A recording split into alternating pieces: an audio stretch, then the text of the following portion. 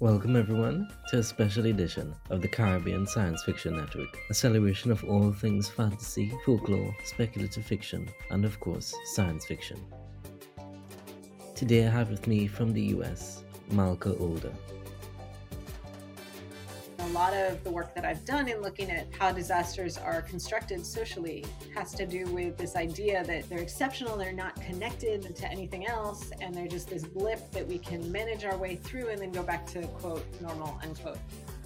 We'll be talking about her latest collection and other disasters. How do we deal with a world in which there are constant disasters of various kinds? How do we deal with the world that oppressed populations have been living in for a long time? What does that mean that more people are shifting into that experience? How do we understand this? How do we construct it? How do we parse it? So, Malka, welcome to the podcast. Thank you so much for having me.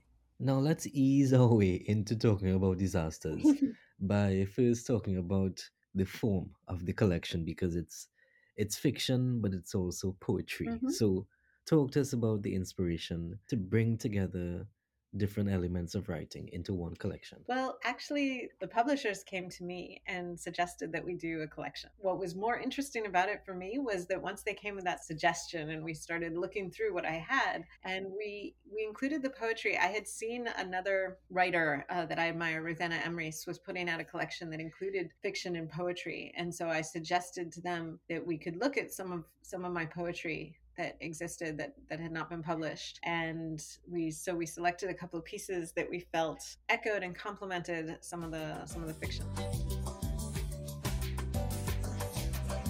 You're also an academic, so why was an emphasis on disasters important for you in fiction? So I'm a disaster sociologist. First, I worked as a practitioner in disaster response. I didn't actually set out to do that. I was working in development for a local NGO in Sri Lanka when the Indian Ocean tsunami occurred. And it was a very traumatic and very intense event that had a lot of, there's a lot that goes on in disasters. There's a lot of emotion. There's a lot when you're working on a response. There's a lot of thinking and calculation and trying to figure out how things fit together and what we're actually trying to get back to or build back better, or what does this look like, how can we protect against it happening again. It brings in these problems of chance and probability and risk, and the intersection of the day-to-day, the mundane with exceptional, and all these different things, the interaction between human settlements and buildings with nature.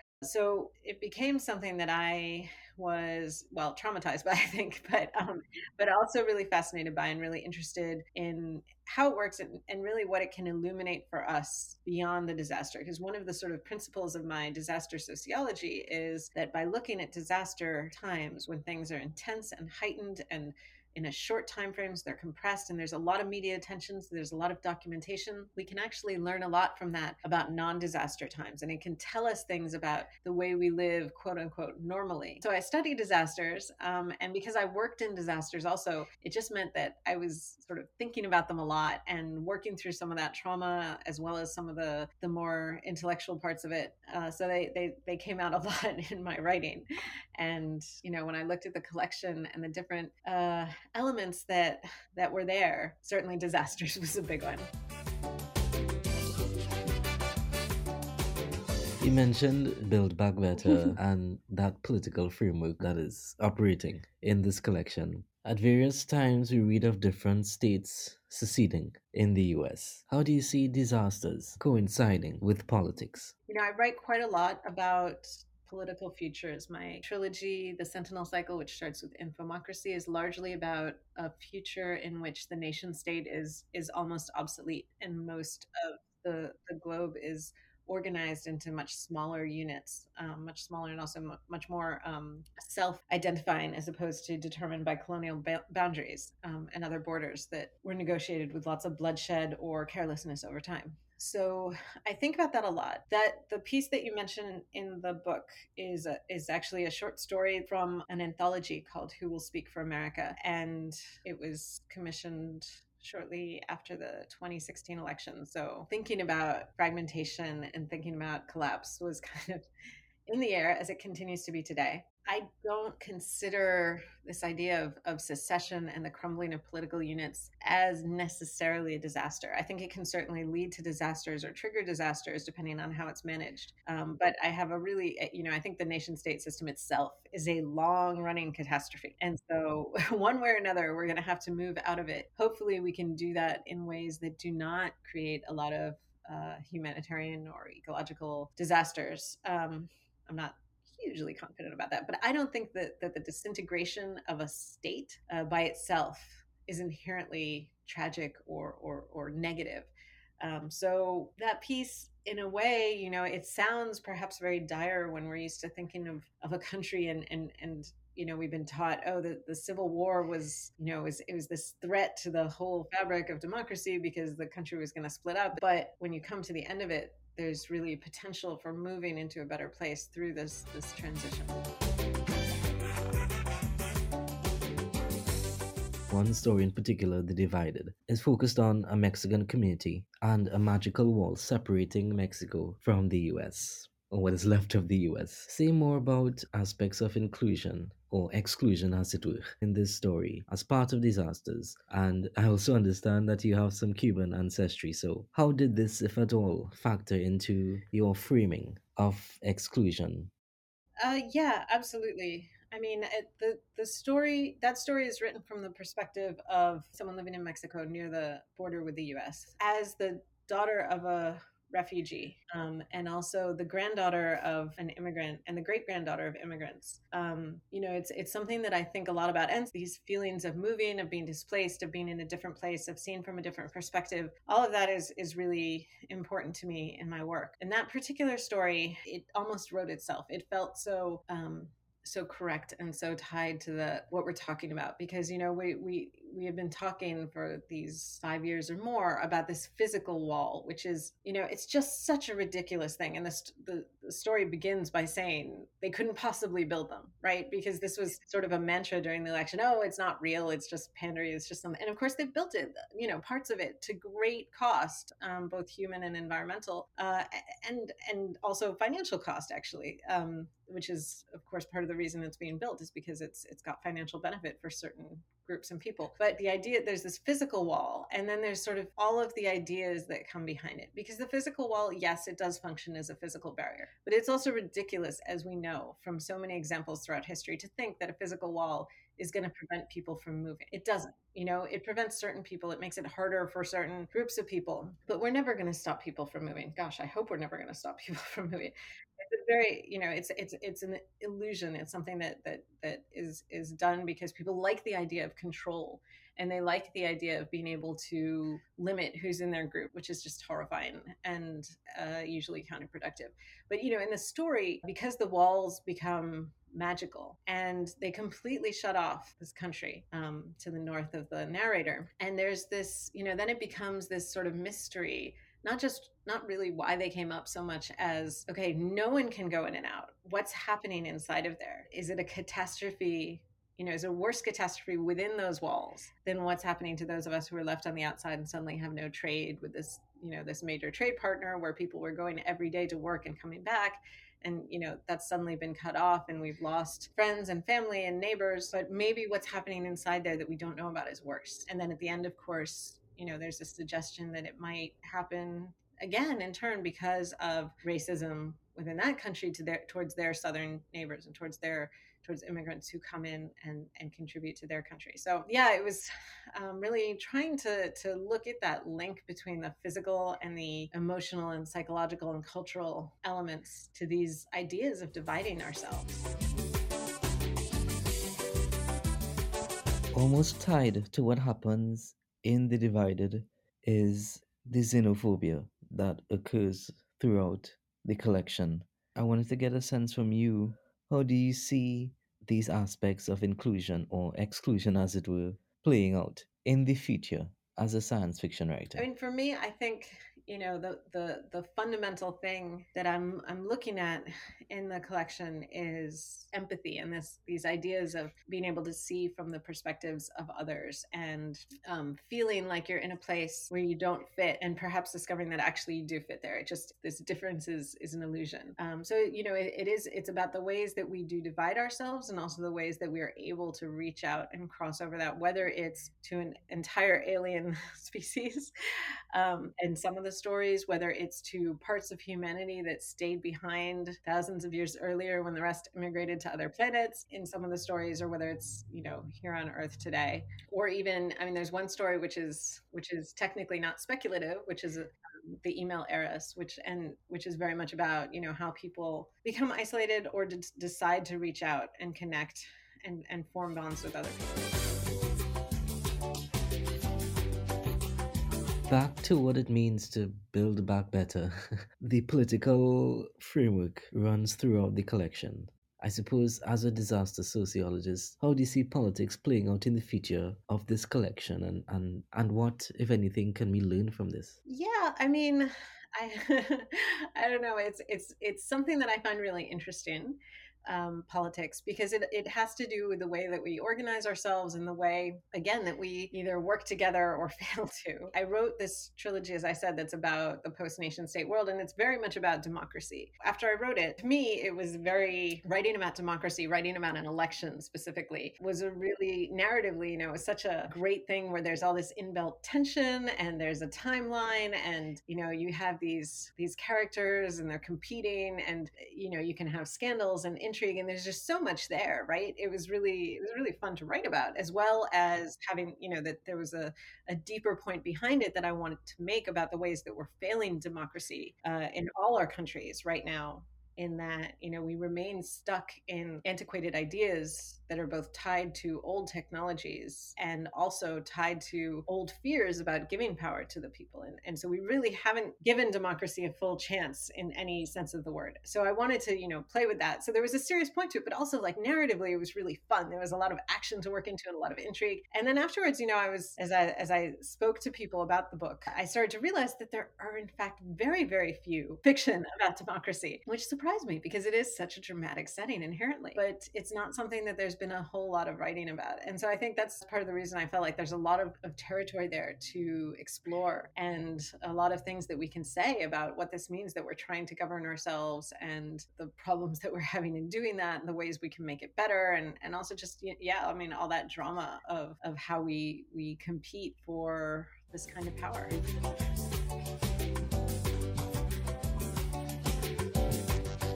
Questions of humanity come up in this collection as well, particularly as someone who focuses on the connections between disasters and communities. How do you see the question of humanity coming up within this connection?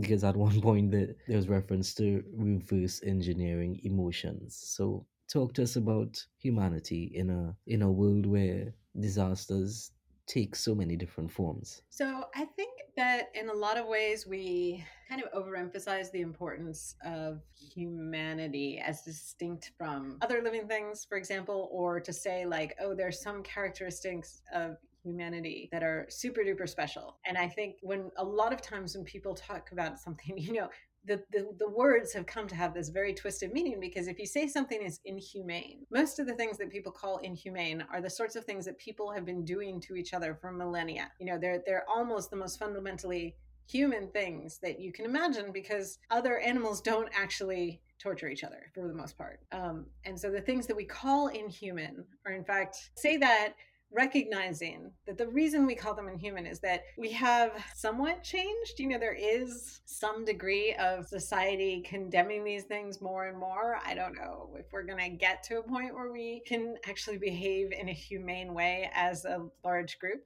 There is this contradiction between what we want to imagine humanity is and what the evidence says it is. So now, that said, I call myself a humanitarian because in doing humanitarian work, I sort of came at length to realizing that the guiding principles that I want to use for many of my ethical decisions have to do with seeing every person as a human, as a fully three-dimensional individual human who, I really want to expand that to be more comprehensive of all living things. But I'm working on what that looks like.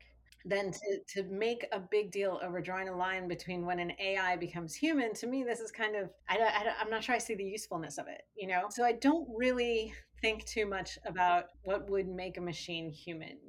I'm a little more concerned about like our interactions with other species and how we can perceive, even species that we admit to be sentient as fully deserving of personhood. And for machines, I do have a story in there about it's considered an AE. It's not artificial intelligence, it's artificial empathy. And it is about the importance of feelings and emotions in intelligence and sort of what that means. I think that those are important things for us to consider as we figure out the kinds of humans we want to be, more than drawing a line of what is human and what is.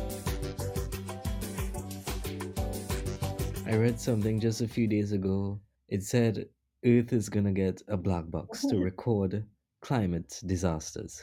So, seeing that we have an authority on disasters, I should ask you, given that one of your stories talks about a black box, how does that make you feel as a science fiction writer to see the future in your collection play out in our present? Yeah, I mean, it's always a really interesting feeling, and a lot of the themes from my novels have also kind of come up in different ways. And I always feel a little bit, it's less that I've been looking into the future than that I've been reading the present. I think that the story that I wrote about a black box is very much about our desire to conserve exactly our memories and our experiences, and sort of questioning whether those things are really valuable to anybody else. I mean, yes, maybe to our immediate descendants and friends, and then to archaeologists or historians on some level. But, this idea that anyone is ever going to have time to look through, assuming that it did not degrade, but assume, the amount of digital information that exists about even one individual today, one fully wired up individual today. Yes, it would be a super valuable archive for people in the future to look at. And yes, I'm sure people would absolutely geek out about that. But when you look at the sheer amount, the sheer scale of stuff that we're recording about ourselves,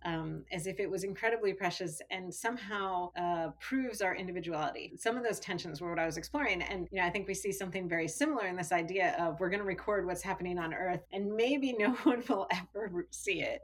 And maybe someone will, but they won't understand it. Or maybe they will, and it'll be invaluable to them in figuring out what happened and as a warning. But, that sort of continuation of this sort of navel gazing and fascination with ourselves and our history, it's a key theme for modernity. We do so much self-recording, self-documentation, self-promotion, self-publication.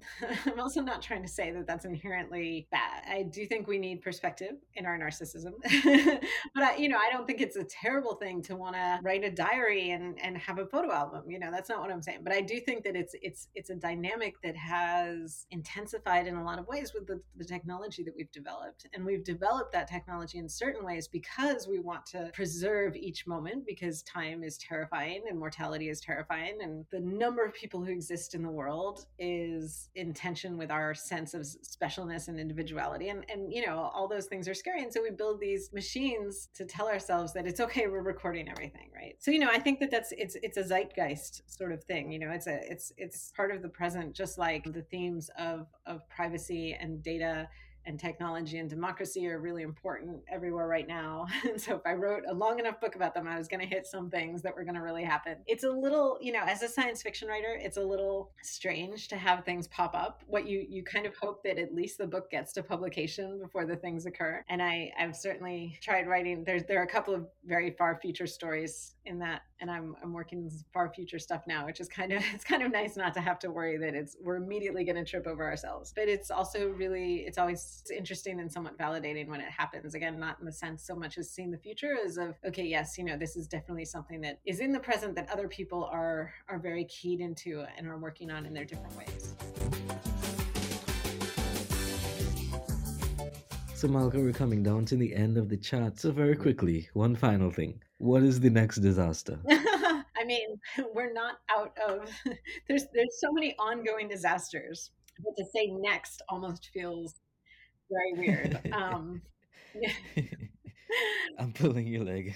yeah, it's ongoing. And I think too, I actually recently wrote a paper for a book that's going to come out next year about governing in the Anthropocene, to say we traditionally we think of disasters as exceptional and different from normal. And a lot of the work that I've done in looking at how disasters are constructed socially has to do with this idea that they're exceptional, they're not connected to anything else, and they're just this blip that we can manage our way through and then go back to quote normal unquote. And a lot of what I have written academically and sometimes popularly in nonfiction has to do with no, we have to connect, because the roots of disasters are always in our everyday governance, right? So I spent a lot of time trying to undo this idea of an exceptionality. But what I write in this new piece is that in the Anthropocene, in the moment that we're in now, disasters are actually becoming the constant. Disasters are becoming the normal, which is a contradiction in turn. For a lot of populations in the world, that has been the case for a long time. We just refuse to see those situations as emergencies or as disasters. We are unwilling to frame them in that way. But a lot of communities are in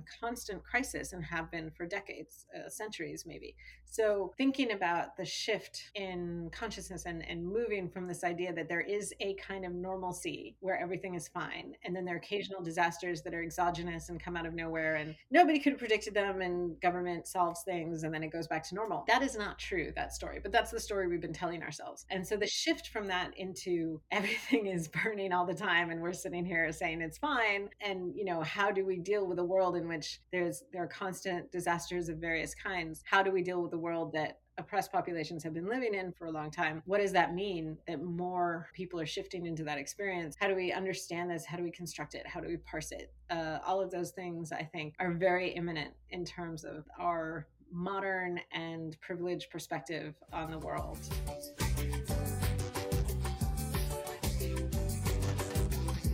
So, Malka, any final words for our listeners? I try to have a very diverse approach to my writing. So some of it, as I mentioned, is very far future. Some of it is the day after tomorrow. Some of it is actually like 15 years ago. There's some poetry, as we mentioned. There's some short stories. There's some fragments. There's a story about space marine midwives. There's a story about artificial empathy. And there's a lot of different stuff in there, but it does coalesce around these themes. I think that the collection has a lot of stories that are about belonging and not belonging, and about having perspectives that shift suddenly, or suddenly understanding a different point of view, a different person or alien's view of the world. They're about movement, migration, and travel, and research, and this outsider-insider dichotomy, and all of these elements. Malka, I want to thank you so much for doing this. Your collection may not be set in the Caribbean, but I think the discussion around disasters certainly has to be. So thank you very much for sharing it with us. Thank you so much for having me. And to everyone listening, continue to stay tuned to the Caribbean Science Fiction Network. Bye.